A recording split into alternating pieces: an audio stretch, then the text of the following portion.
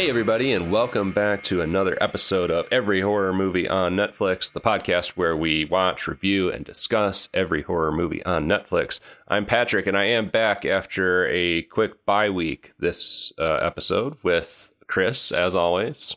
Hey, how are you? And there's no Steven, but there's a Colton. Hi, Colton. Better than Steven.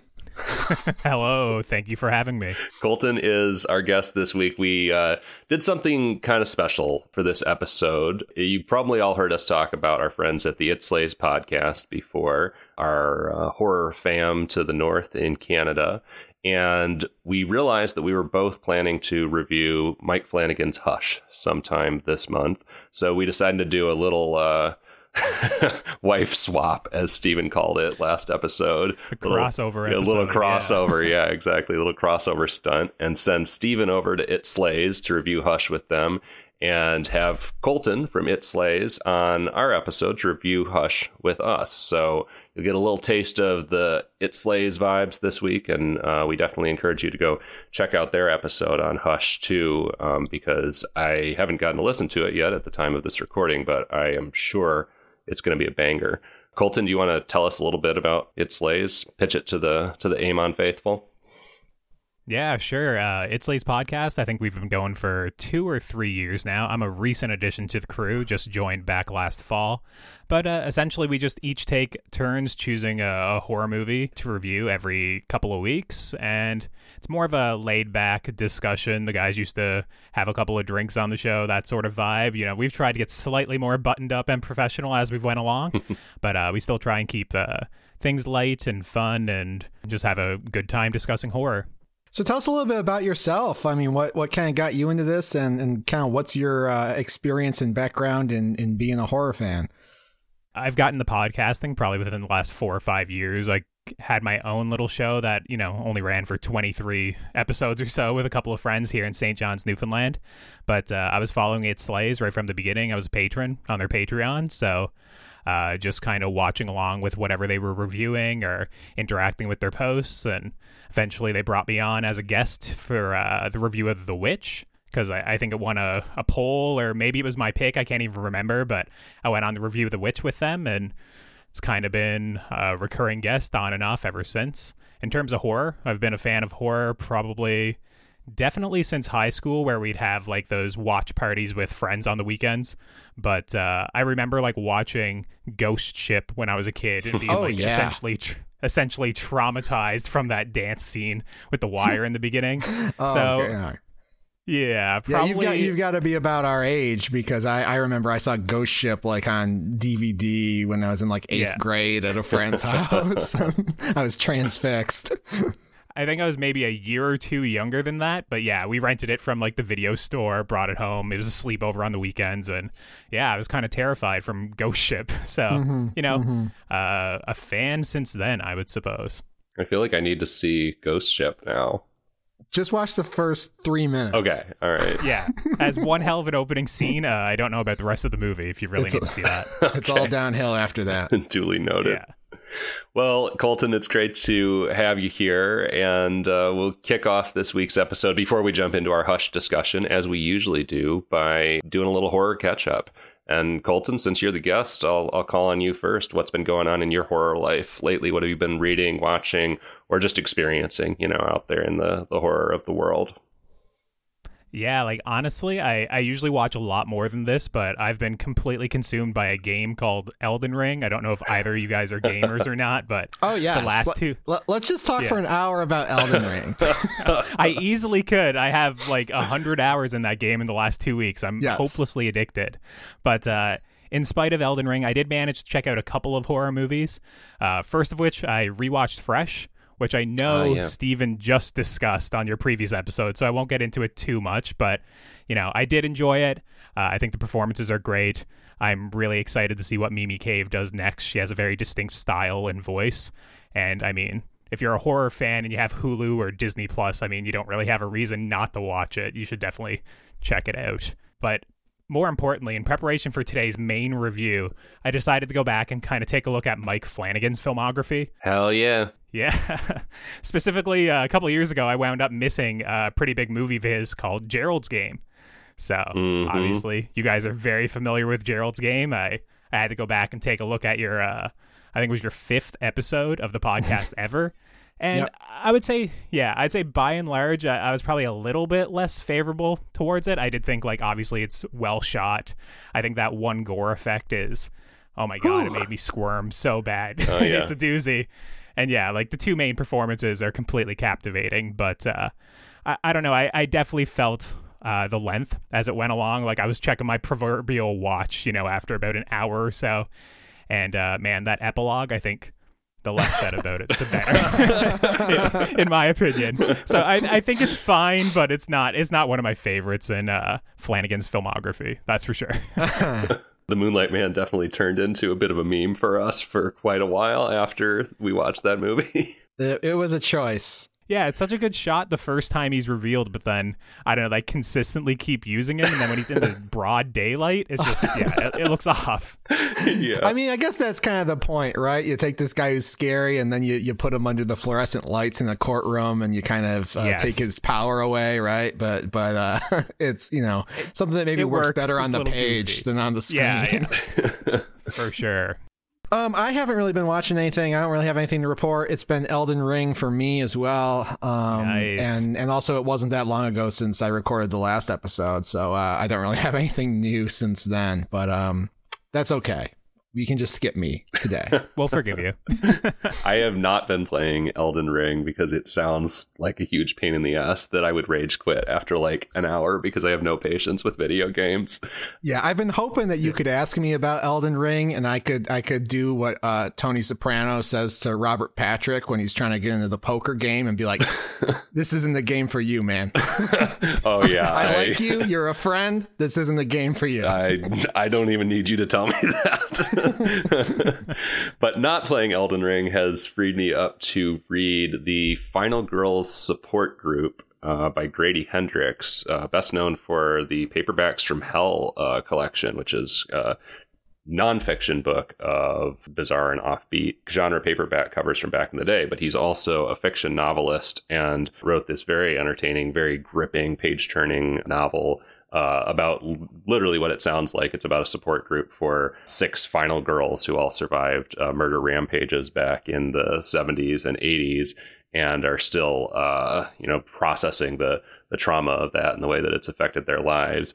And just when they thought they were all safe, something or someone starts brutally attacking and harassing and pursuing all of them. So I've just been burning through that because the characters are all really interesting and well drawn, all kind of thinly veiled versions of different famous slasher movies. It's very good. It's very fun, nicely drawn characters, and obviously just written by a huge horror nerd. So would recommend that, as long as it doesn't take a shit in like the last third, because I'm only 2/3 of the way through it. Yeah, I've heard nothing but good things about that, and I have a friend who's a huge fan of Paperbacks from Hell and the Final Girl Support Group, so as far as I know, it doesn't take a shit in the last third, so hopefully you'll enjoy it. Good to hear. All right, well, let's get into the main attraction for today. We're returning to the Flanagan well. There's some Fanagans on this show, maybe even some Stanigans, if you've been listening for a long time. I've been wanting to watch Hush for a long goddamn time, or rewatch it, really. So I was excited to dig back into it. It's a simple movie. We were talking about this before we started recording, but, as Chris said earlier, the premise kind of is the plot. You've got Kate Siegel, Flanagan's wife, and certainly one of his regulars in... Introducing Kate Siegel. Oh, is it her first role? Okay, wow, yeah. I got that noted as well. It's nice. Pretty wild. Nice.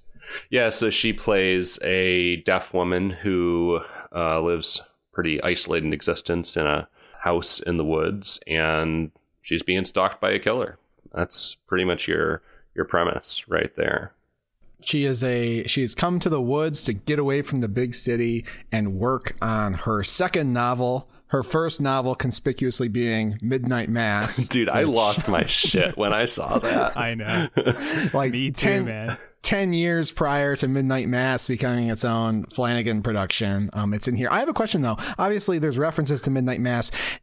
Is there anything familiar about the way they describe the book if you've seen the series. Yeah, I mean, it's actually the same story. The character names are the same, and I mean, they don't really get into details too much, but I think they reference things about like the church, and somebody says something about how they were trying to predict the ending and they didn't really see it coming, which I think is pretty appropriate to the series because it certainly has a pretty shocking ending. Yeah, there's all kinds of stuff where it's like, okay, did he have this whole story in mind and planned out back then, or did he just kind of build he had to have had it planned out back when Hush came out. Do you know anything about this, Colton? Yeah, I actually know. So apparently Midnight Mass was what he wrote as a novel before he even got into like filmmaking or anything. I think he was trying to make it as a novelist. So he actually wrote Midnight Mass in its entirety as a novel and never got it picked up anywhere and never got it like brought to a big publisher.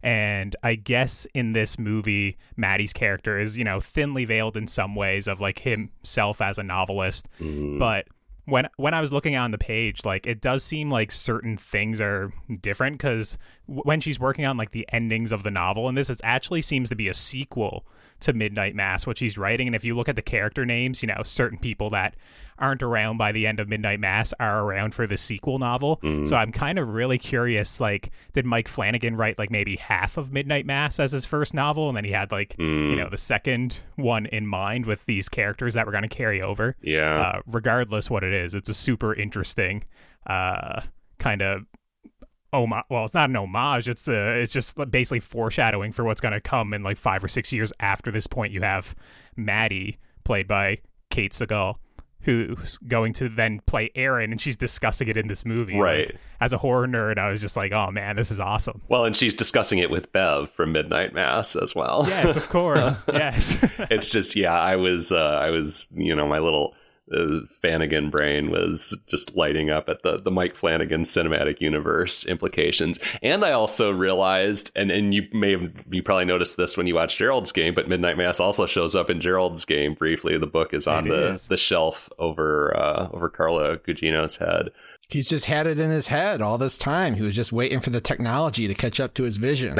I mean, also in this movie, there's Dr. Sleep on the shelf. Like, obviously it shows like a collection of King stories, but Dr. Sleep kind of has like prominent positioning as well, which then Mike Flanagan in a year or two after Hush goes on to do Dr. Sleep. Yeah. So I don't know. This is a weird little movie. Some of those details eluded me. I watched this before many years ago, and then when I was rewatching it for this episode, I started watching it in the middle of the afternoon, and I couldn't see a goddamn thing. This is maybe one of the darkest movies that's ever been made. So at some point, I had to take my laptop into my bedroom and watch it on there. But like, if you're talking to me about set dressing in the first half of this movie, it's once the sun goes down, it's anybody's guess what was on the in the background of these rooms. Yeah, once the sun goes down and once her power gets cut, it is dark as shit. I was bumping up the brightness on my TV because I also watched it in the middle of the afternoon. Both of us flagrantly flaunting your rule, Chris. My one rule. Yeah, your one rule about watching horror movies is you have to watch them in the dark. Yeah. But yeah, it struck me watching this. It's an interesting movie for Flanagan because I feel like it's really kind of his simplest movie, and also it's almost a slasher. It's probably the closest he's ever going to come to making something like a slasher. I would think. And there's not, I guess I want to say there's not a ton of thematic depth to it. He's always playing with faith or grief, or he loves playing with that emotional stuff. And there's not so much of that in this. It's a very simple, very tight little 80-minute movie. Well, yeah, I find a lot of Flanagan's work, when it kind of all boils down to it, winds up being about love in the end. Usually, if it's a TV show, the last episode or two almost kind of subverts all horror tropes, and it just becomes all about love, to which loads of horror fans kind of get a little bit aggravated with it. Where this, I guess to a degree, it could be about love in terms of like, oh, she's deciding maybe to get back into the dating game. Like, there is Craig, trying to call her, who I guess is some sort of suitor or something. But I mean, it's not there. It's not really text, right? You kind of got to go looking for it. Like, basically, this is a movie about a killer trying to kill a woman who's in a house. It's very simple. It's very much like sort of a Hitchcock sort of story. And the thing, I actually like that about Flanagan, where in most of his other work has some sort of, you could say maybe cheesy sort of Hallmark-esque energy that comes in late, and that's kind of just been something that's been endearing to me about all of his work. But yeah, it's really not here. This does feel like a more primitive effort from him, and it's not his first film, but it's one of his first films. And I think, did this get released directly on the Netflix? I think it did. I think so. Yeah. Yes, it did. Yeah. And it came out right around the same time as Oculus. And Oculus was released theatrically, but ended up on Netflix very quickly, I think. So I remember that, that's how I became aware of Mike Flanagan, because these movies were sort of topping the lists of the horror movies you have to see on Netflix. You gotta watch Oculus and you gotta watch Hush. And then I was like, oh, these are the same guy. Oh, this guy's interesting. He's an up and comer, and now he's more mainstream. And so I have to. He doesn't feel as. I liked it better when he was just the guy I knew about. But whatever. It is interesting because I do love, like you said, Chris, Flanagan's penchant for the Hallmark moments and the heartstring tugging, but I still really like this. It's just a different kind of movie for him, and it's also kind of a lightly drawn character. We get like maybe 5 or 10 minutes of kind of introduction to who this woman is, the relationships in her life, and then it's just your main understanding of her is just seeing how she responds to being terrorized by this guy who's outside her house, and it's just a game of cat and mouse for 70 minutes, probably almost the entire movie, which I appreciate. I like the smallness of it, and yeah, I like it. Yeah, I like that about it as well. You guys said it's very simplistic, in terms of its thematic resonance, but it's also just short. It is it's a very easy watch. You're in and out. It doesn't kind of belabor the premise. It doesn't try and do some flashbacks, which sometimes are unnecessary, or like you said, it's missing the Hallmark moment to try and make this bigger than what it is. It's just a simple, taut, and you can call it a slasher, I guess, but it has a very low body count for a slasher for sure. But it definitely does lean into the gore effects for sure in the movie. But yeah, that's what I like about it as well. It does feel a little bit out of place, honestly, in a lot of the rest of his filmography, especially as of late. Yeah, and it's it's a gimmick movie too, in the sense that it's built around a character who can't hear having to evade this killer. And I like movies like that. I like your Don't Breathe, that kind of setup where there's a specific sort of sensory limitation that puts a twist on a concept that you've seen in different forms a zillion times before. Like Bird Box. Yeah. Oh no, I don't know where you guys stand on Bird Box, but we shouldn't get into that discussion. Well, we have an episode on that too. Chris just said Bird Box so that we can put in the sound cue. Yeah, of the calling birds. So as far as the character being deaf goes, you said it was kind of a gimmick, and I think I kind of agree. It sort of feels like a gimmick, and I'm not really. Certainly the movie is sympathetic to her and to the condition of being deaf, and I think it's not a disrespectful portrayal by any means, but I kept asking myself, why does this woman have to be deaf? Because outside of a couple key moments, it doesn't really motivate much of the action. She has to be deaf for basically a couple of or key the moments. theme. Yeah. Well, I think she's also mute, right, in the movie? Yes. Is that correct? They talk about the meningitis that made her deaf spread, so she also doesn't have vocal cords. So I think just as a horror trope, that kind of adds a little bit to me, because, she can't scream for help or anything either, right? She's basically... well, what a lot of people would probably consider in a horror movie is a sitting duck. But that's the interesting thing about the character, is that she is so resourceful and intelligent and winds up kind of surviving, or maybe surviving. We'll have to wait and surviving. See. Yeah, we'll have to wait and see. You'll have to find out in the spoiler room. Yeah, she's a lot better of a final girl than some other final girls I've seen, despite what some people might consider as limitations, Right.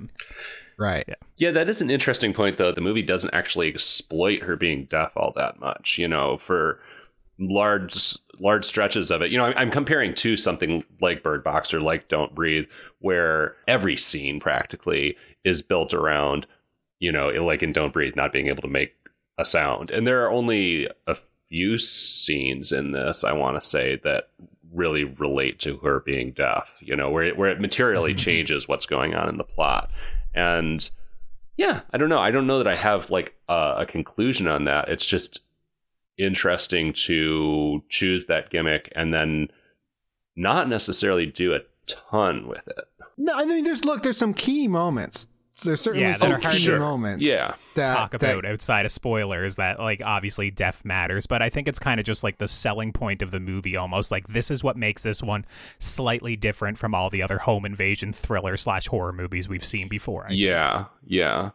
I think what happened here is Mike Flanagan was making dinner with his AirPods in one night, and his partner Kate Siegel came outside the window and scared the shit out of him. And he was like, "What if this made a good movie? Let's do it." Or vice versa. Yeah. She had the AirPods in and he scared the shit out of her. Cause I mean, that's really the most interesting part. Cause, and that's how we find out that she's deaf. Well, one of the ways we find out that she's deaf is right at the beginning, she's cooking dinner and we have all the close-ups of all the sounds that you hear in the kitchen when you're cooking. But then in her world, we see she's not hearing any of it. And she talks to her neighbor friend. And shortly afterwards, the neighbor is trying to get her help and pounding on the door and screaming because she's being stalked by a killer. And she's just obliviously making rice, which, man, that would piss me off if I were getting murdered. And I was just in there making rice while you were pounding on the window. Right, with your AirPods in. But it's a good scene, and it's the kind of thing. Listen, last episode we were talking about how this movie Eli sort of like seemed like it was all just kind of set up for the twist they came up with at the end. I would much rather have a movie that like where the inciting incident is an interesting idea than like we have one interesting idea, but it's gonna be the end of the movie. Yeah. Yeah, and the inciting incident happens in the first 10 minutes or something, 15 at most. Yeah, and where you kind of referenced Don't Breathe earlier, where that movie kind of makes so much of just its house, the design, the production design, they kind of exhaust everything you can kind of do in a house. Yeah. I kind of feel like this movie exhausts what you can do with this character in this house as well. Like I said, she's very resourceful and, trying to leave and getting forced back in and, trying to fight back. It's for what it is, and it's very simple premise. It keeps me entertained for the hour and 20 minutes, whatever it is. Yeah. Well, and that's the interesting thing, too, because I think it was you, Colton, who mentioned that, her being deaf is sort of the hook for the movie, essentially. And I think, there is something interesting to the fact that isn't the only thing the movie rests on. It is the hook, but it's not the entire skeleton of the movie. What the movie rests on is this character being, as you said, very resourceful, which I always love to see that in a movie. Oh, me too. When they're one step ahead of you. Yeah. Where, because what's the cliche about horror movies, just yelling at people like, don't go up there, don't do that, whatever. And I love a movie where you just have a smart character and not a fucking like superhero or like ex-military or something. This is just a normal woman just thinking straight, coming up with the best ideas she can in the moment to try and get out of this situation. And it's interesting to watch. Mm-hmm. Misery is one of my favorite movies for the same reason. Just when you have someone in a situation and they're smarter than you are, and it's always a good time when they're like, "Oh, that's a good idea. Yeah, they should do that." Oh, it doesn't work because in Misery, the captor is kind of an idiot, but in this one, the killer is always a step ahead. He's smart too. He cuts the power, he steals her phone, and she's trying to connect on her computer to the Wi-Fi at the neighbor's house, which is very smart of her. Mm-hmm. He's got her phone, and he can see that the neighbor's network is password protected. Mm-hmm. And then there's kind of a little stare down where he's like, all right, do you have the password? And she doesn't have the password. Great stuff. Yeah, and the villain is interesting, too, because he shows up in this mask that, honestly, I found extremely creepy. Like, that mask is way creepier than like fucking Michael Myers to me. It's a creepy mask, but he takes it off in the first 20 minutes, which is another sort of interesting subversion of your expectations. This guy is going to be someone she knows or something, but it's a nice way to kind of up the stakes, because she writes on a window in lipstick and says, I haven't seen your face. Like, basically, leave me alone. I won't tell anybody because I haven't seen you. And he just takes the mask off. And it's a great, like, oh shit moment, both in the sense that he doesn't give a shit if she sees him because he's like, I'm going to kill you no matter what. I don't care. And also in the sense that it is a completely random person. You know, there's no twist where it's actually her brother or her ex or whatever. It's just completely random psycho just out killing people in the middle of the woods. And that was very alarming to me. Yeah, I was so worried that, like, it's been a while since I watched this. I watched it when it first got released on Netflix. So I was so worried that, like, there's going to be some goofy twist where it is, like, I don't know, her ex-boyfriend or something like that. But then when they unmasked him, like, 20 minutes in the movie, I was like, oh, shit, all right, we can't have that twist anymore. Like, that's out of the equation. Not to mention, it's such a ballsy choice to unmask your killer because one of the common, like, horror critiques is that people find most of the time when you unmask the killer, they're no longer as scary. Or if you do too much, like, backstory or setup for the character, like, you know, the killer is no longer scary. That's the big critique of, like, the Halloween movies and the, you know, the Rob Zombie ones in the mid 2000s, right? It's like we get too much information, too much backstory. They're no longer scary. They're sympathetic in a way. So it's interesting that they unmask this character, but he's still sinister and he is still scary.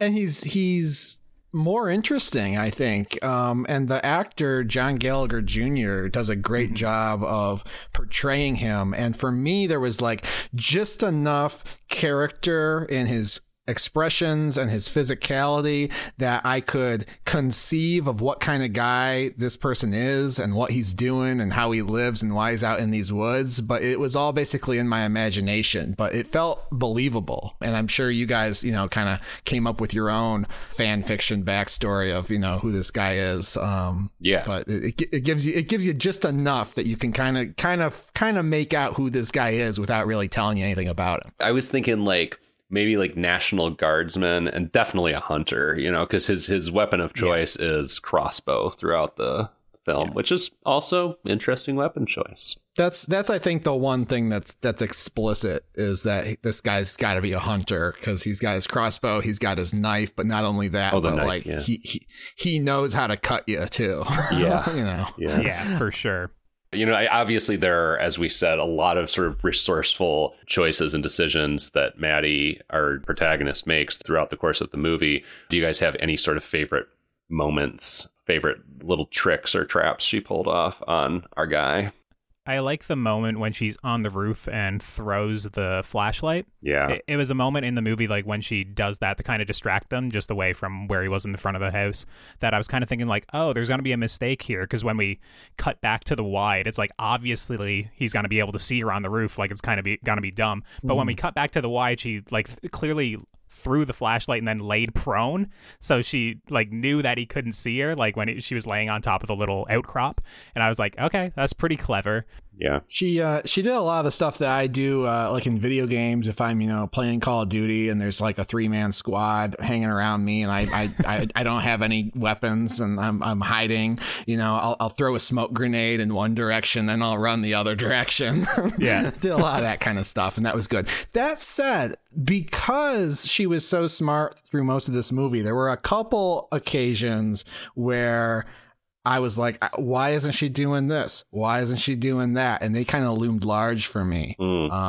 Just because for the most part, everything was so tight. Like, you know, he apparently disables her car by slashing the tires, but I'm thinking, given the situation, just get to the car and drive it on the fucking rims. Like, what's the worst that's going to happen? It's only on the one side too. He only slashes it on the driver's side, I think, right? Are you trying to protect your resale value or something? Like, just fuck the wheels. Just get out of here. What's he going to do?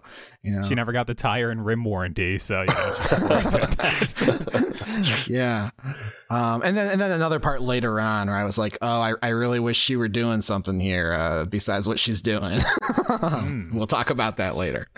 I liked when she just slams his fucking hand in the window at one point. And Flanagan has a thing, I feel like, with mangling hands. Yep. And he's sure does. And boy, has he given me a few memorable hand manglings at this point. Yeah. That's another thing that's really kind of cool about this movie, because she is so outmatched. She can't hear. This guy's got her house surrounded. He's bigger, he's stronger, he's faster. He's got a crossbow. He's got a knife. She's got no help from anybody. She's really quite fucked, to be plain about it. And because the odds are so insurmountable, it makes these little tiny victories seem so significant and emotional. You know, just like her slamming the guy's hand in a window. It's like, okay, great. It's like fighting a boss in Elden Ring, Colton. It's the same thing after beating your head against the wall for hours, and you just get that, you know, that one perfect run. Yeah, you're or not even excited. that. It's just like you get that one hit, that one chip off the life bar, and you're like, okay, yeah. I can beat this guy. Yeah. How did you guys feel about Kate Siegel's performance? Fantastic. Yeah, I thought she was excellent as well when I was watching her. I think she's better in this than some of the other things I've seen her in, specifically like Midnight Mass, I guess, is the most recent one. I really like Midnight Mass, but I wouldn't say like her performance in it is specifically spectacular or anything. Like, this movie kind of lives and dies on her performance, or with the character so much. We really need to, you know, be able to get what she's emoting, especially since a lot of it is, you know, signing, or a lot of it is nonverbal, obviously. So yeah, she's excellent in this movie, I think, especially as introducing Kate Siegel, you know? Yeah. Mm-hmm. I always have a hard time figuring out how I feel about her, because obviously I've seen her in a lot of stuff, because I've seen, I think, everything Flanagan's done, and she's in most of it. She has like such a just sort of like stereotypically beautiful face. I don't know. There's something about her that seems like slightly like a little uncanny valley or something to me. I have a little difficulty relating to her sometimes, but I also do think she's a good actor. I don't know. I just have a complicated relationship with her that's sort of hard to describe, I guess. Sounds like, yeah, I can't, that's above my pay grade, Patrick. I was going to say, like, she reads to me, just like by looking at her, she reads to me as like cold and like calculating, which for this character I think works perfectly. For certain other characters that she's played in the rest of Mike Flanagan's work, like, I don't know, the pregnant wife in Gerald's Game, she has a very limited role. I'm kind of like, what are you doing in this role? Like, you don't fit this role very much to me at all. In this movie, I do think it works. She definitely works for me. Yeah. So according to Wikipedia, this is a movie that Flanagan and Siegel kind of developed together, and yeah, they co-wrote it, right? Yeah, and they developed it by acting it out in their own house. Wow. So go ahead, I guess. I'll get into it in a minute, yeah. Wikipedia says that actually ended up being a problem because they based so much of the script on their own house that when they went to Alabama, of all places, to shoot the film, which was probably done for tax purposes, they could not find a house similar enough to theirs and had to significantly alter the script. I have a thing with Mike Flanagan movies where I can almost tell what character he like wrote himself as, or kind of based aspects of it. There's always like kind of like a basically almost bald man with kind of like a 5 o'clock shadow in so many of his works. And when I saw this, I was kind of like, okay, I know this was a very small budget. I know that like Mike Flanagan and Kate Siegel wrote this together, and I never read the Wikipedia, but I was like, I bet to a degree he designed the aesthetic of like the creepy dude or the killer off him. Riley in Midnight Mass, when I watch it, reads very Flanagan to me as well. And it's weird. Like, sometimes I can almost like see beyond the movie I'm watching that like, oh, this is the self-insert character in some regards, you know? I don't know what that's saying about him putting himself in this movie as the killer, but maybe it's just, you know, working with his wife or whatever. I'm not sure. But yeah, it's a little strange sometimes. That's another thing I liked about the killer, because he doesn't really look intimidating, and he doesn't look larger than life. I mean, we're not, this isn't Don't Breathe where we have fucking what's his name? Oh, fucking Stephen Lang. Yeah. This isn't fucking Stephen Lang. It's not Gerald. This isn't Kane Hodder. It's Gerald. It's not Neville. It's a guy that you can like could imagine seeing on the 6 o'clock news, where it's like, yep, someone was in court today for like killing his mom. Yeah, he's not like physically imposing. He's not weird looking. He's not Freddy Krueger. He's, you know, the scariest thing about him is just the fucking look in his eye, and that he is willing to terrorize her until she wishes she was dead, is literally what he says to her. And that's at least as scary, if not scarier, than a Jason or a Michael Myers or whatever the hell. Because that's the thing, and that's another thing that maybe we should clarify or talk about. We believe, and he explicitly says, he can get in this house whenever he wants. Mm-hmm.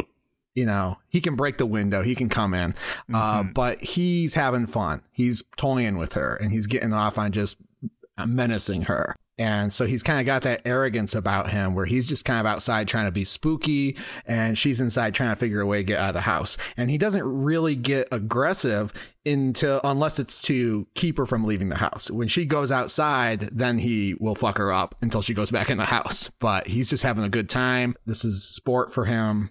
The conflict in this game isn't she's trying to keep him on the outside of the house, keep him from coming in. It's like she's just trying to escape, and he's trying to just play with her until he gets bored and then kill her. Yeah, he's very much just toying with her the entire time. He's one of those killers that it's almost like as things get more frenetic and kind of spiral out of control, it almost seems like he enjoys that to a degree.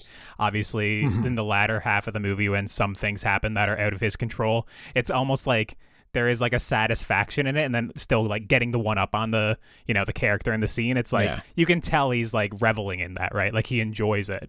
That's an aspect to the character that it's like, yeah, there's so many parts in the movie where it's like, yeah, he could probably just break in through the window and get her, but it's like that wouldn't be fun. That'd just be, you know, easy for him. He's like a sport hunter, basically, like what you said, what we talked about with the crossbow. Crossbow isn't really a weapon you use for a killing shot a lot of the times, as we, you know, hear and is discussed in the movie. It's, you know, it's a slow process a lot of the time. So it's also, you know, thematically fitting. It's a silent weapon. Of course. Yeah.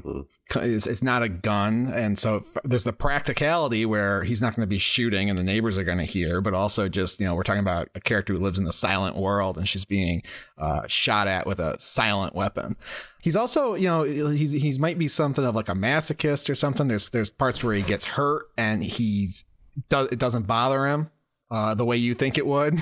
Yeah. Oh, and she just fucking stabs him with that hammer. That's a gnarly bit too. He gets, you know, he incurs a whole bunch of minor injuries throughout this movie and a couple major injuries. And you think that it's each one you think is really going to put him away for a bit, but he just seems to relish in it. So yeah, really kind of a striking performance, striking villain, and a lot more interesting than I think where a lot of movies would have taken this kind of character. Yeah. You know, this isn't Ghostface.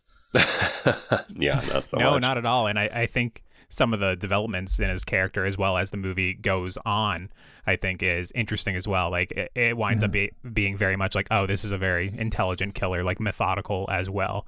Where in the first scene where he's kind of like reading the door, he almost reads as like illiterate or a little bit like almost like developmentally like stunted or something in the very first scene to me. Like the performance is very weird compared to where he is at some moments in the third act. So I was rewatching the scene before we recorded just to make sure I wasn't like crazy, because he kind of feels he develops throughout the movie as well. So he just felt a little bit off to me in the first scene, and by the end he's very different. He's a fully formed character by the end, or a fully formed killer at least. Yeah.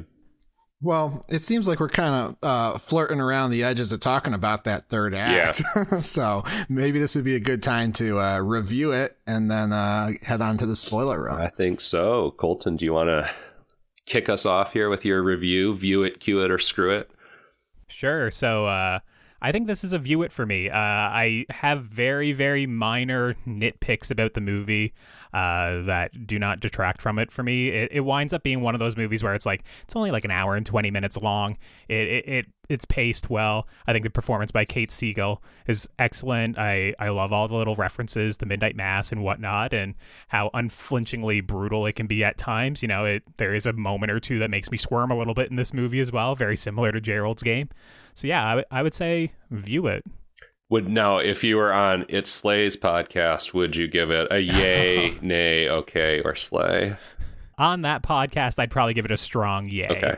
I wouldn't give it a slay. In my book, slays are reserved for like what I'd call like almost like a masterful, you know, it's a hallmark of horror, where I think this is just a very, very good movie, like teetering on a great one of these movies. Chris, how about you? I'm going to give it a view it too. I mean, I could pick a couple nits. There's some things that I guess feel underdeveloped to me, but besides that, it's almost a perfectly executed movie. It's scary. We haven't really said that, but I think it's scary. True. It's scarier than a lot of movies we watch. It's got, the gimmick of her being deaf is quite interesting and used to great effect early on and then at key moments throughout the thing. I like her character, as kind of thin as it is. We've said enough about the killer, but just a really sort of indelible character and performance there. It's just good stuff. It's just good stuff all around. And yeah, real efficient, respects your time. And I wish there were a lot more movies on Netflix like this. Like, I would like to see these sort of low budget, tight, well executed spook shows and thrillers on Netflix rather than what we typically watch. You can't go wrong. Good job, Mike Flanagan. I give it a view it. Patrick. I'll join the View It crew, of course. Love Flanagan, love this movie. I love the efficiency of it. I love how it's almost all action, but somehow still manages to have characters that feel well drawn, as we've been talking about, and characters that you do care about. Yeah, I just kind of feel like you can't do too much better than this as far as, just a quick and dirty, intense thriller. I enjoyed it very much. Wow, unanimous view. It's a rarity. That's right. So I guess it's time to head on down under the spoiler porch and spoil everything from the third act. But before we do that, as usual, I'll remind you to go check out our broken website, everyhorrormovieonnetflix.com. Send us an email message there. Tell Chris to fix the website. We need to keep the lobby going. I've been working on this website like Maddie in this movie's been working on her second novel. I sit down, I open it up, I do a FaceTime call, I cook dinner, I hang out with my neighbor, I do another FaceTime call, I look at it some more, I say, I don't know how to fix this, I close the Someone computer. Murders your friend in the background. Yeah. But yeah, go check out the website. We've got a list of every or most of the movies, at least, that we've watched out there. We've got a link to our merch store where you can buy t-shirts and other such paraphernalia with every horror movie on Netflix art on them. Also, follow our social media. Follow us on Facebook, Twitter, Instagram. We love to talk to you out there and have discussions with all the audience, all the listenership about each of our movies that we watch. And lastly, go to your podcast provider of choice, leave us a review. We love to see the feedback, and it helps people find the show. All right, guys, you ready to talk some spoilers? Let's go to the spoiler room. We'll be back in a second.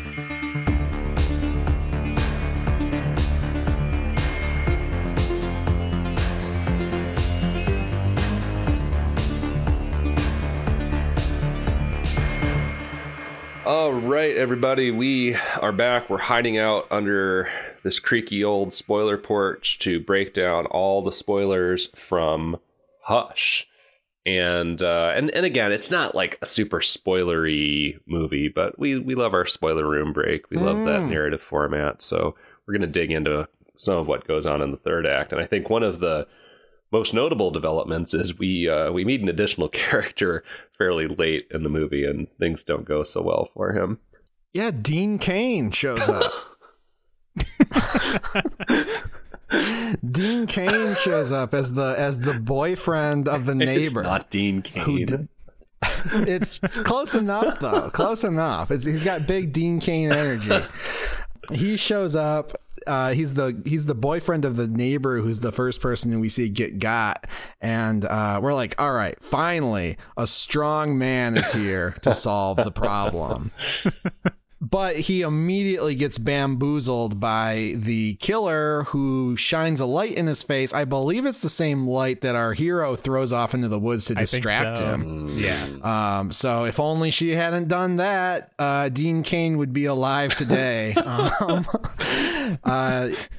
our killer shines the light in his eyes and puts on his best impersonation of a police officer, and is able to intimidate him into, you know, showing his ID, making him think that he's a cop, a sheriff's deputy who's responding to a call. It's pretty. I mean, I don't know what you do in that situation. I guess you believe him, right? And Dean Cain asks some good questions. You know, it feels like a very realistic scene because the killer is so plausibly making it up as he goes along, and Dean Cain is like very plausibly trying to respond in the best possible way, even though his bullshit detector is going off. It just has a really like tense, nervy, like very realistic kind of feeling to it. Well, when he gets caught as well, isn't he like looking in through like the window or looking in through the door? Like, you know, with a light getting shined in your face, he almost looks like a home intruder himself, right? Like Dean Cain does. Right. So it's the type of thing where it's like, yeah, you'd be completely caught off guard. And I think the movie might go like maybe one smidge too long about him not questioning, like, why are you just dressed like a regular dude? Yeah. But why do you have a neck tat? Yeah, I'm glad they address it at least, you know? Yeah. The performance, it feels like he's 90% sure there's something not right about this guy, but that's not sure enough to like act out to a sheriff's deputy given the circumstances. Right. I think there's also like, I'm clearly bigger than this guy too. Like, you know, if he tries anything, it's probably like that. He just believes he'd be able to fight him off or beat him, you know, mano a mano or something. I don't know. Right. Yeah. So then he starts being real smart too, and he starts basically putting the killer into a situation where he's going to distract the killer and beat his head in with a rock, because he realizes that this guy's got blood on him. Not only that, but he has like an earring that belongs to his wife or his girlfriend who is missing. So he's like, all right, let's dispense with the pleasantries here. I need to kill this guy. And he's about to do it, but then our hero starts banging on the glass. She doesn't know what the hell is going on, and it's like that scene in Glengarry Glen Ross where the guy comes in and he has remorse about buying the real estate, and Al Pacino is like, "Don't worry, it hasn't gone to the bank yet," and then Jack Lemmon comes in and is like, "No, we sent that to the bank this morning," and it's just like that. Kind of an Arcane reference there, but yeah. And he says, "Don't open your mouth unless you know what the shot is." That's what Kate Siegel does, and just the whole thing goes wrong. It's crazy too, because she doesn't talk for the rest of the movie. When she opens her mouth, she says exactly like Al Pacino. It's crazy. Anyway, so Dean Cain gets his throat slit, but still puts up a fight. And this is the part where I was like, all right, Kate Siegel, Maddie, if you will, needs to be doing something else here, because Dean Cain has our hero on the ground. He's taken his back, like in the UFC, and he's trying to choke him out. And Maddie's just watching it happen. And with a little bit of help, I think they could have killed this guy together in that situation. I forget, does she have the crossbow at that point? No. Okay. She has it, but she's been unable to. But she doesn't have it loaded, right? Yeah. Yeah, she's been unable to load it. Oh, okay. Yeah. I mean, you wouldn't be able to get that shot anyways. You'd have to be a sniper to get that. Like, yeah, but she can. I mean, she has a bad leg, right? But I feel like she could have hobbled out there and gotten into the fight. And between Dean Cain choking the shit out of this guy and her being on top of him with a rock or a knife, maybe it could have gone differently. Dude, I don't know. I mean, like, he gets Dean like right in the jugular from square one. Like, Dean is absolutely fucked, you know. Yeah, there's no coming back from that. Too. He says, doesn't he make a remark about it, or he says something like, "Oh, you know, it was a lucky strike. Oh, If I never got that, you would have had me for sure," or something like that. I can't remember. It's a better line than that, but he says something along those lines. Yeah. Yeah, but Dean Cain has this guy completely compromised for a minute, and Dean Cain's trying to get Maddie to run during the opening that he's giving her, and she has, you know, she thinks that through and decides running's not a good idea. But I feel like she could have gotten in that fight. That's the one thing I was like, yeah. But you know, it's easy for me to say sitting on my couch watching a movie that she should have run out there and fought this guy. But you know, yeah, I don't think I would. maybe when you see Dean Cain get his throat slit, you feel like that's not a fight I want to involve myself in. Yeah, I'm on Patrick's side. It didn't like bump for me either. I was kind of like, try and get the crossbow loaded, I guess. But I was kind of thinking, Dean Cain is toast, I think. Yeah. Yeah, I really like this scene, though, because of, again, that like very realistic tension and both of these characters kind of trying to feel each other out. And I like even just, Dean Cain asks the killer at one point, he's like, are you a sheriff's deputy? And the guy responds, I think he says something like, barely, or something like that. It's just, and it's such I love that we get such a sense of this guy as like a pretty clever and quick thinking manipulator in that moment, because he knows that he can throw Dean Cain off by, just that one word suggests like, there's a bunch of backstory, but we don't need to get into it. Like, I'm almost a sheriff's deputy, I just liked the deployment of that line, even in the way it kind of threw off the balance of the dynamic between those two. And I also liked how I felt this weird tension between like, oh, thank God someone is here to help. And also like, I really didn't want him to succeed, because it's like, I don't like, after, Maddie's been holding her own and putting up a fight for this long, like I don't want some guy to come out of nowhere and like save her ass. So it was this weird tension between like, oh fuck, he just got fucked up by the killer, and oh good, Maddie gets to finish this show out, This was the scene that kind of recontextualized the killer to me a little bit, because like I said, whether or not it's me misreading when he's very slowly reading each word off the door, in his first scene where he's like speaking to Maddie and like, oh, you can read lips. It like I said, he almost seems vaguely like illiterate in that scene, to this scene where he's so charismatic and so quick thinking. And so like, I'm like, oh my God, yeah, he's lying through his teeth, but doing such a great job at it that I was like, okay, I missed something at some point where like I was like, okay, maybe I misread the first scene, or maybe he was putting on a bit of a performance, or maybe it is an issue in direction. I have no clue. But this character, like this killer at this moment, I go like, okay, this is a really good killer. Like how quick he is on his feet. Yeah, I didn't really read that first scene the same way, but even if there was something there that I missed, like at that point, maybe when he's got the mask on, he's he's playing a role a little bit. Yeah, and then he kind of becomes more raw as it goes on. Maybe he's trying to be Michael Myers at the beginning.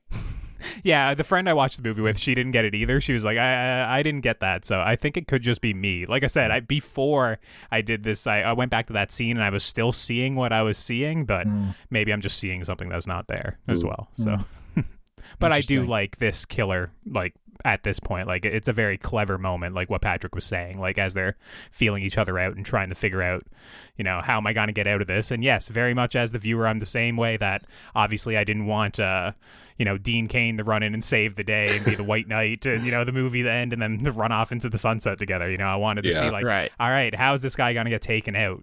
I was very curious. It's funny how we want that to happen so badly in the moment, but it would be the worst movie of all time if that happened. Yeah. Oh, it's so bad. Yeah. Yeah.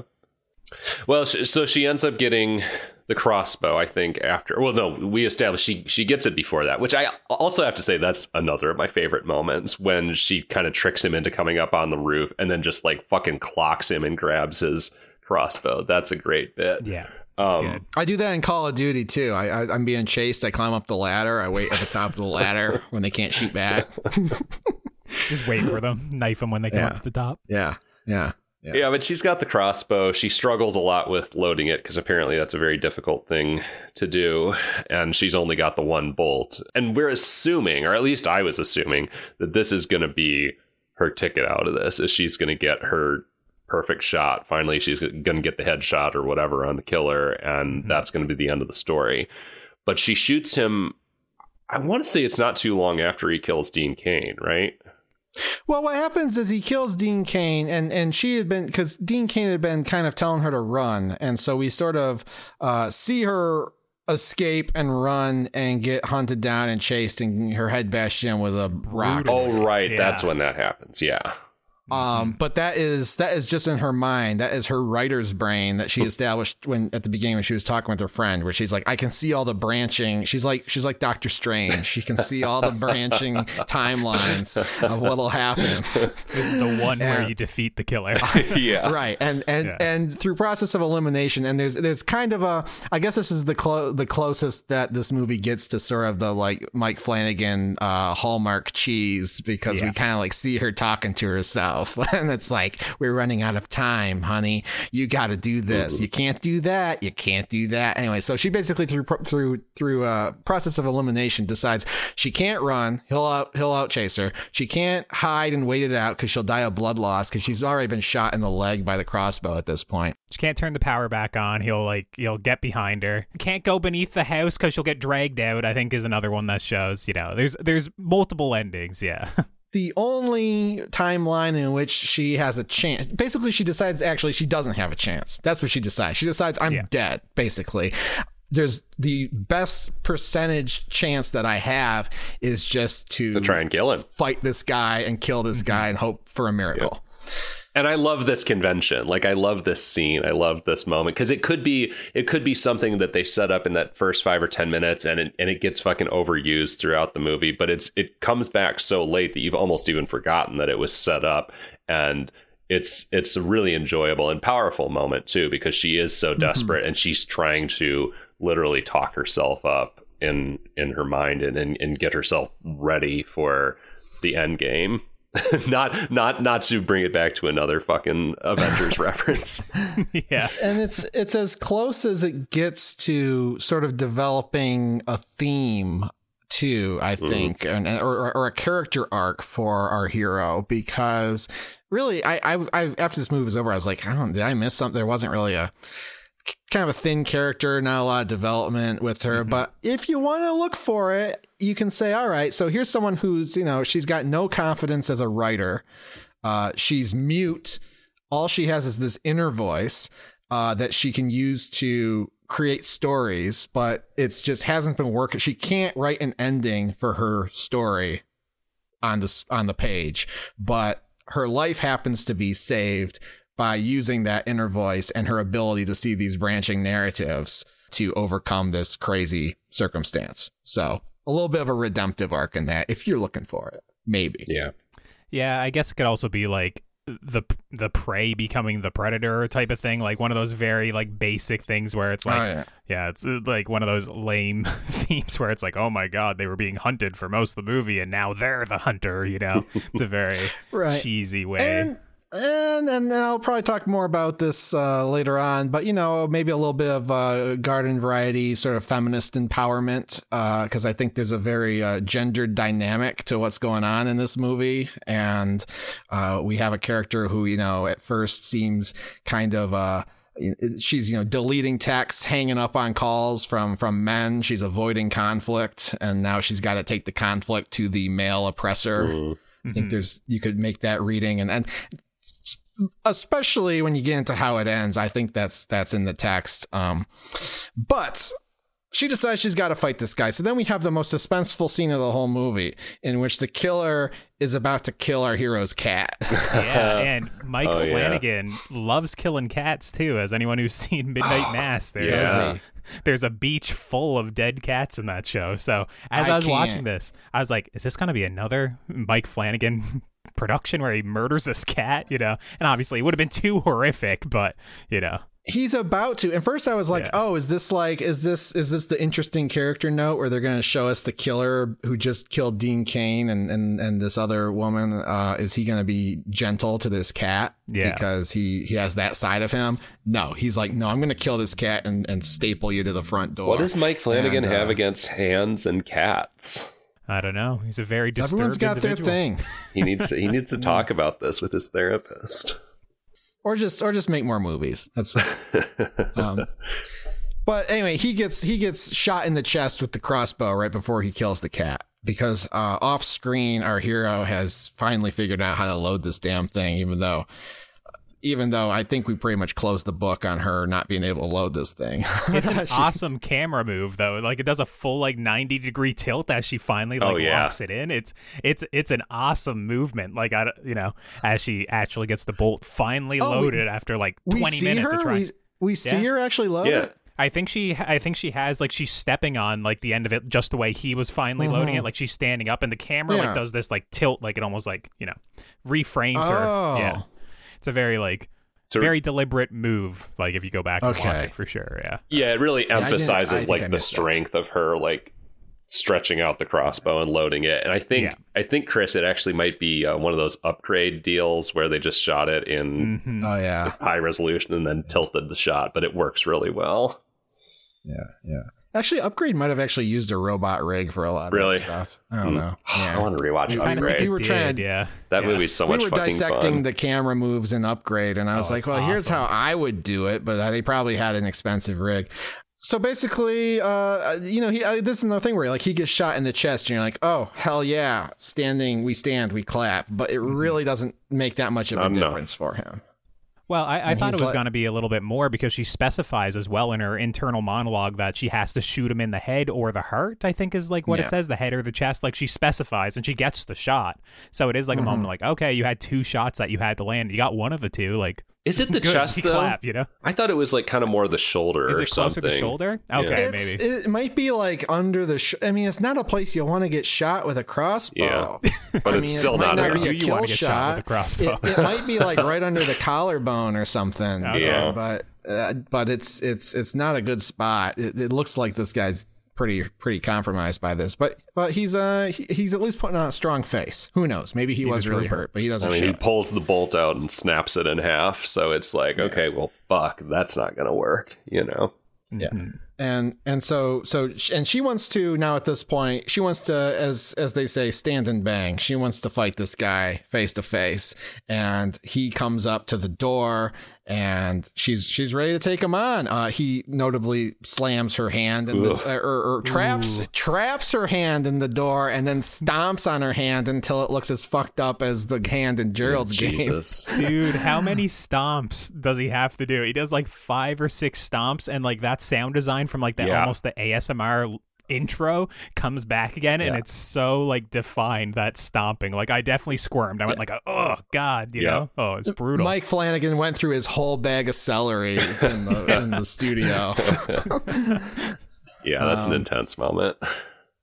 Yeah, so that was pretty upsetting. And now we're okay. And another interesting thing though, we talk about these little victories that Maddie has. Every time she's making progress, she's also, for example, she gets the crossbow, and that's probably the biggest win that she's had in that movie up to that point. Yeah. Now, not only does she not have to worry about the crossbow, but she feasibly has a weapon that she can use against this guy.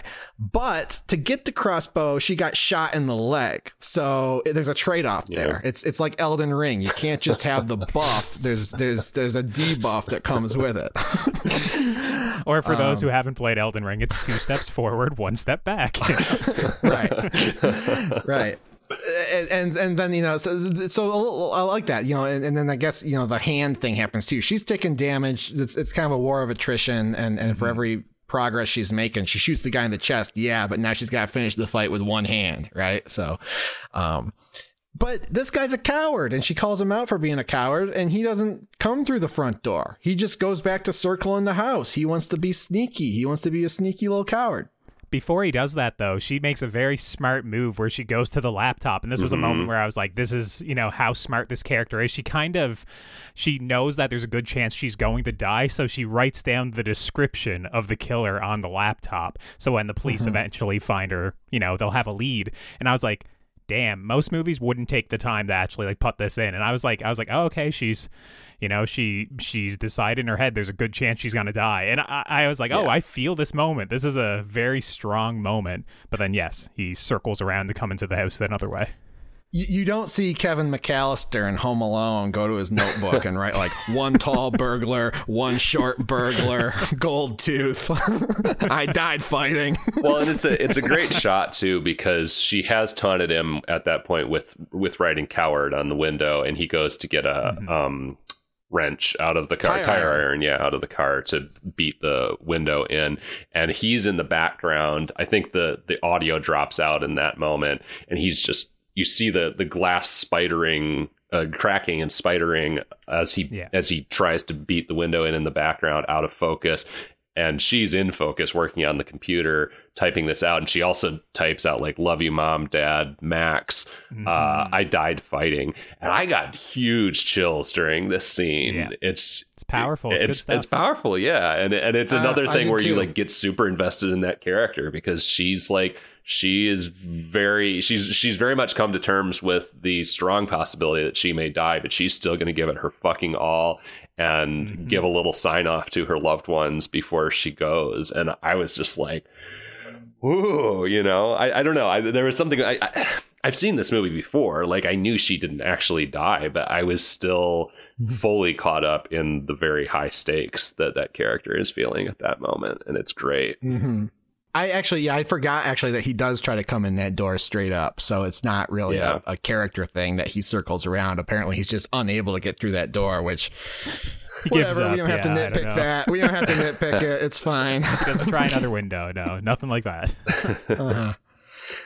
So Maddie makes her last stand. She gets the scariest knife that she has in her kitchen, and she goes to her little bathroom where there's one way in, or so she thinks, and she sits and she waits. And then, this is the other key use of her deafness, where we see her and then we see the glass shattering behind her because our guy's coming in the like second story bathroom window, and he gets right in the bathtub right behind her and has her dead to rights. And then in what I think is maybe exhibit A in my gendered reading of this movie, he gets in real close and he's staring at her neck, and he says, "I think you've been holding out on me. I bet if I got you in the right spot, I could make you scream." The double entendre of all time. And in doing that and sort of perversely snickering to himself about that thought, he wisps her hair just a little bit. And of course, she's hypersensitive to such a thing. So she does a little Matrix move and dodges his knife and stabs him in the neck. I think it's in the knee, actually. I think she gets him, it's in the knee. You're right. It's in the knee. That time it's in the knee.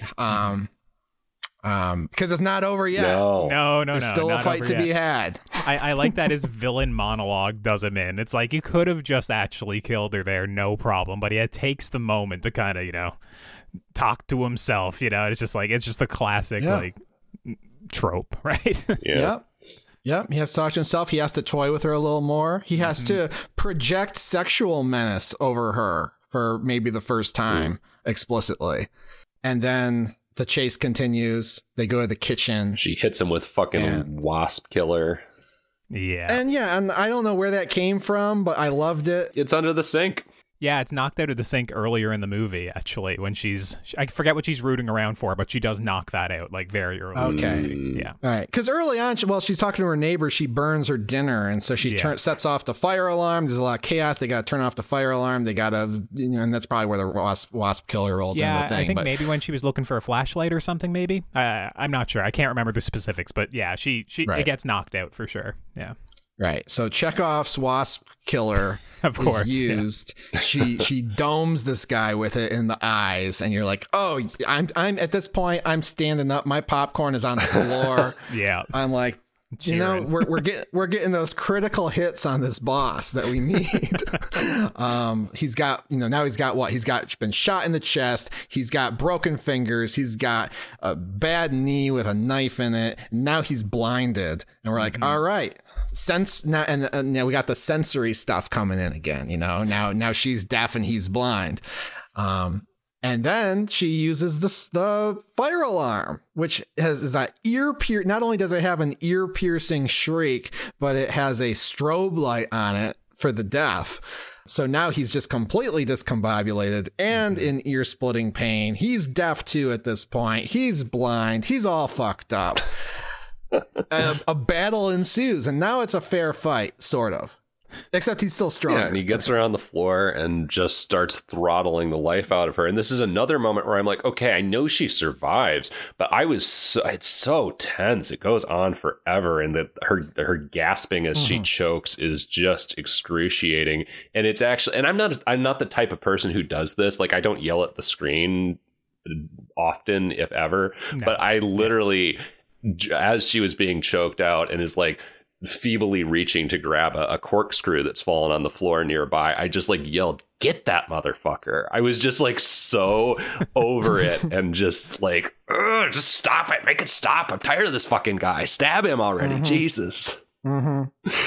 Oh yeah, they definitely hold on that for a good moment where you're like, yeah, it's been a while since I've seen it, so honestly, I couldn't remember if it was like an ending where they both managed to kill each other. They're equal matches or whatever. I couldn't remember what the ending was, right? And I was like, obviously the corkscrew is set up right from the very beginning, so I was like, she got to get the corkscrew, but they do such a good job with it that even in that moment where she's barely reaching for it, there is like, it creeps in of like, damn, does she get the corkscrew? Right? Like, it's a great moment. Yeah.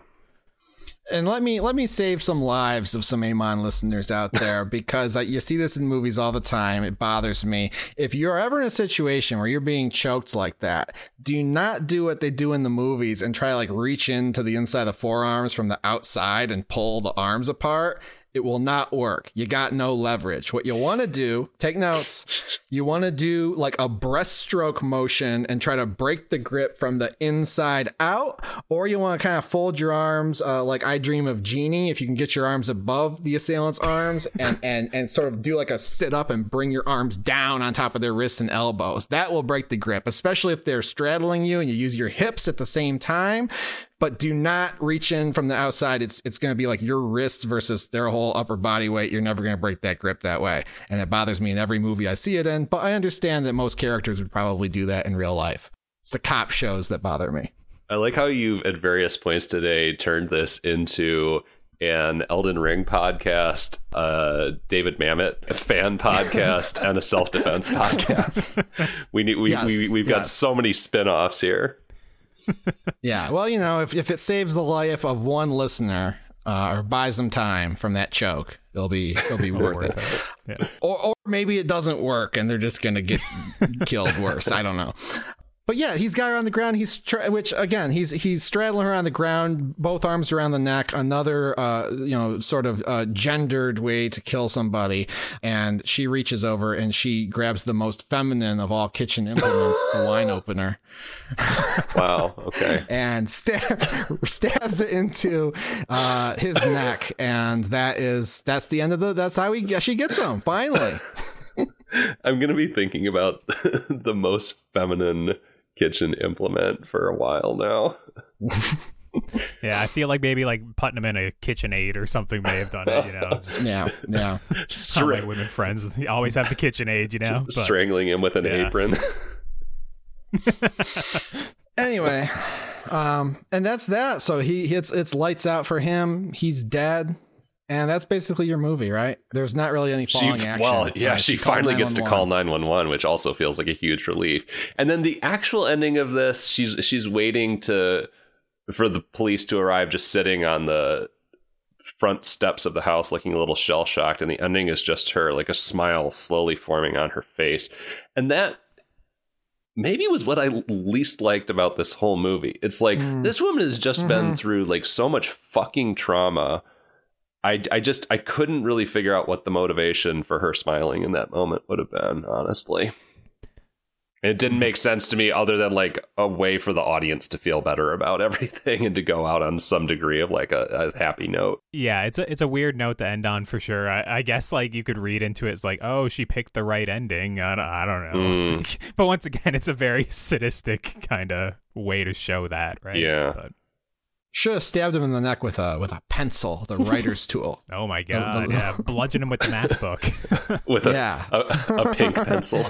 Yeah, slit his throat with the sharp edge of the MacBook Air. Got him. So I guess this is just her Joker origin story. Yes, the Joker of the Flanagan verse.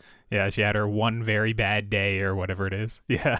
But I'm hoping that I'm glad that it ended like that compared to, and I couldn't remember if this was in there, like some sort of like Misery-esque epilogue where it's like, oh, she's back in the city and look at her new book. or a Gerald's Game epilogue.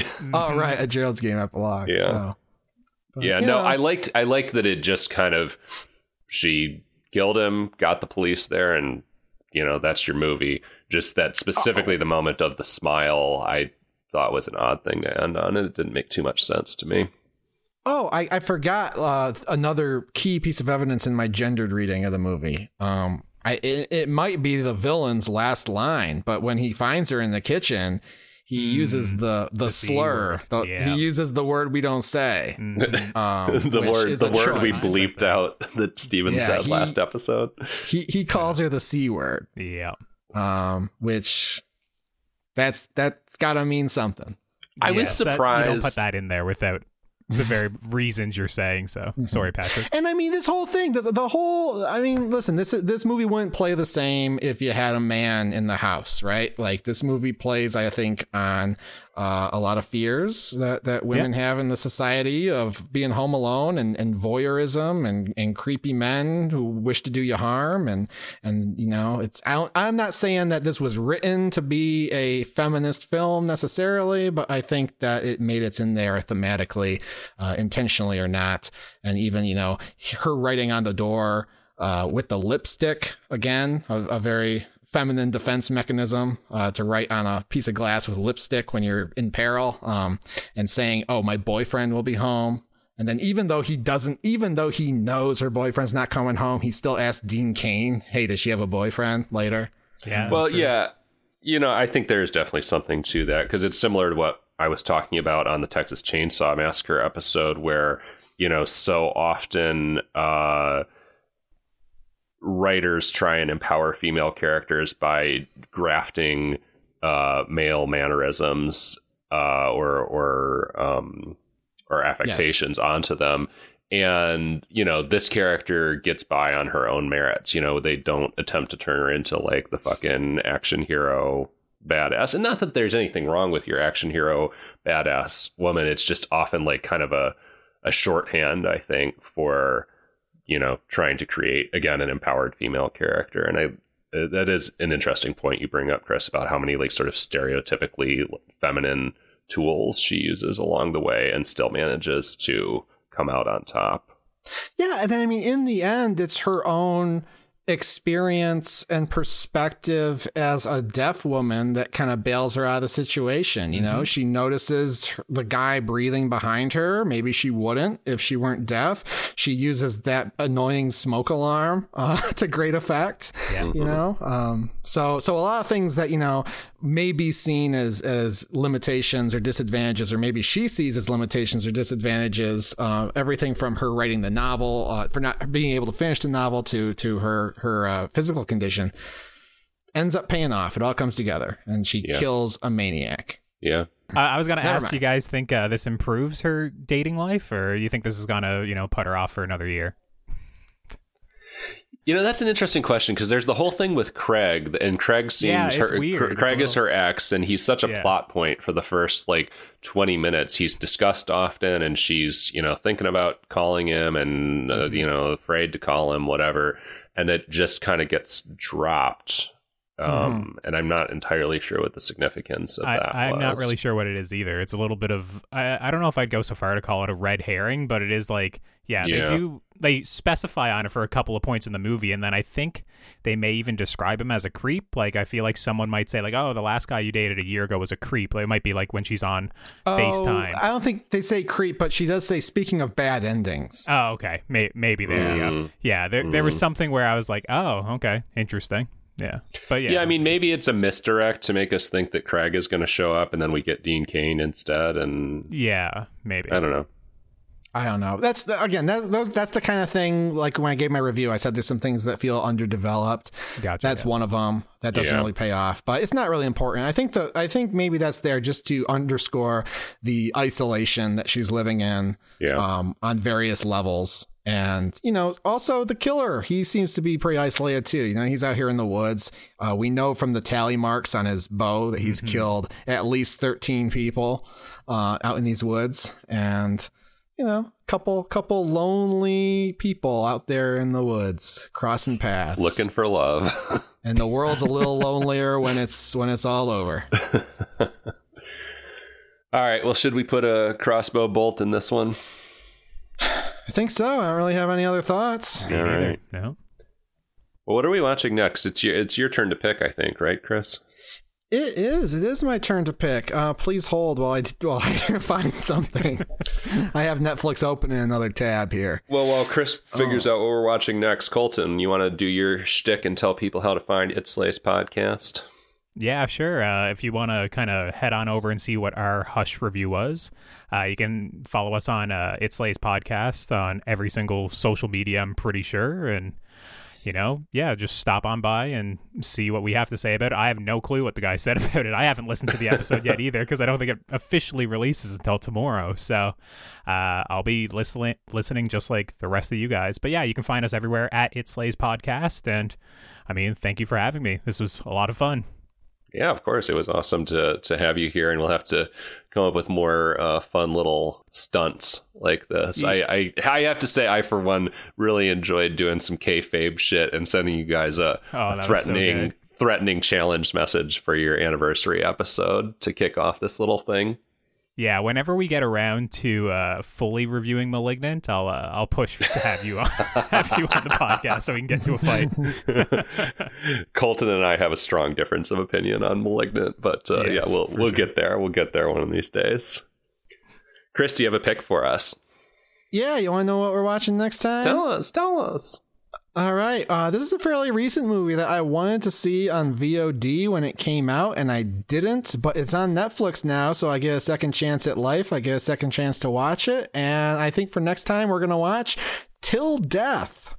Okay. Oh, is that Megan Fox in that one? The return of Megan Fox. Oh, wow. It's a horror, yes. And I don't know what it's about, but it has that image on the poster of her laying on broken ice, and there's a hand reaching out of the ice and touching her. Okay. And I don't even want to know what it's about, but it makes me curious, and I think I heard good things about it, and why not? I gotta watch something, so might as well be something I've been looking forward to for quite some time. I haven't seen it, but I'll be listening to your guys' discussion. Hell yeah. All right. Well, thanks so much for joining us, Colton. It was a blast to have you on. Thanks for having me. Yeah, thanks, Colton. Say hi to Rowan and Mike and Exilia for us. We miss them.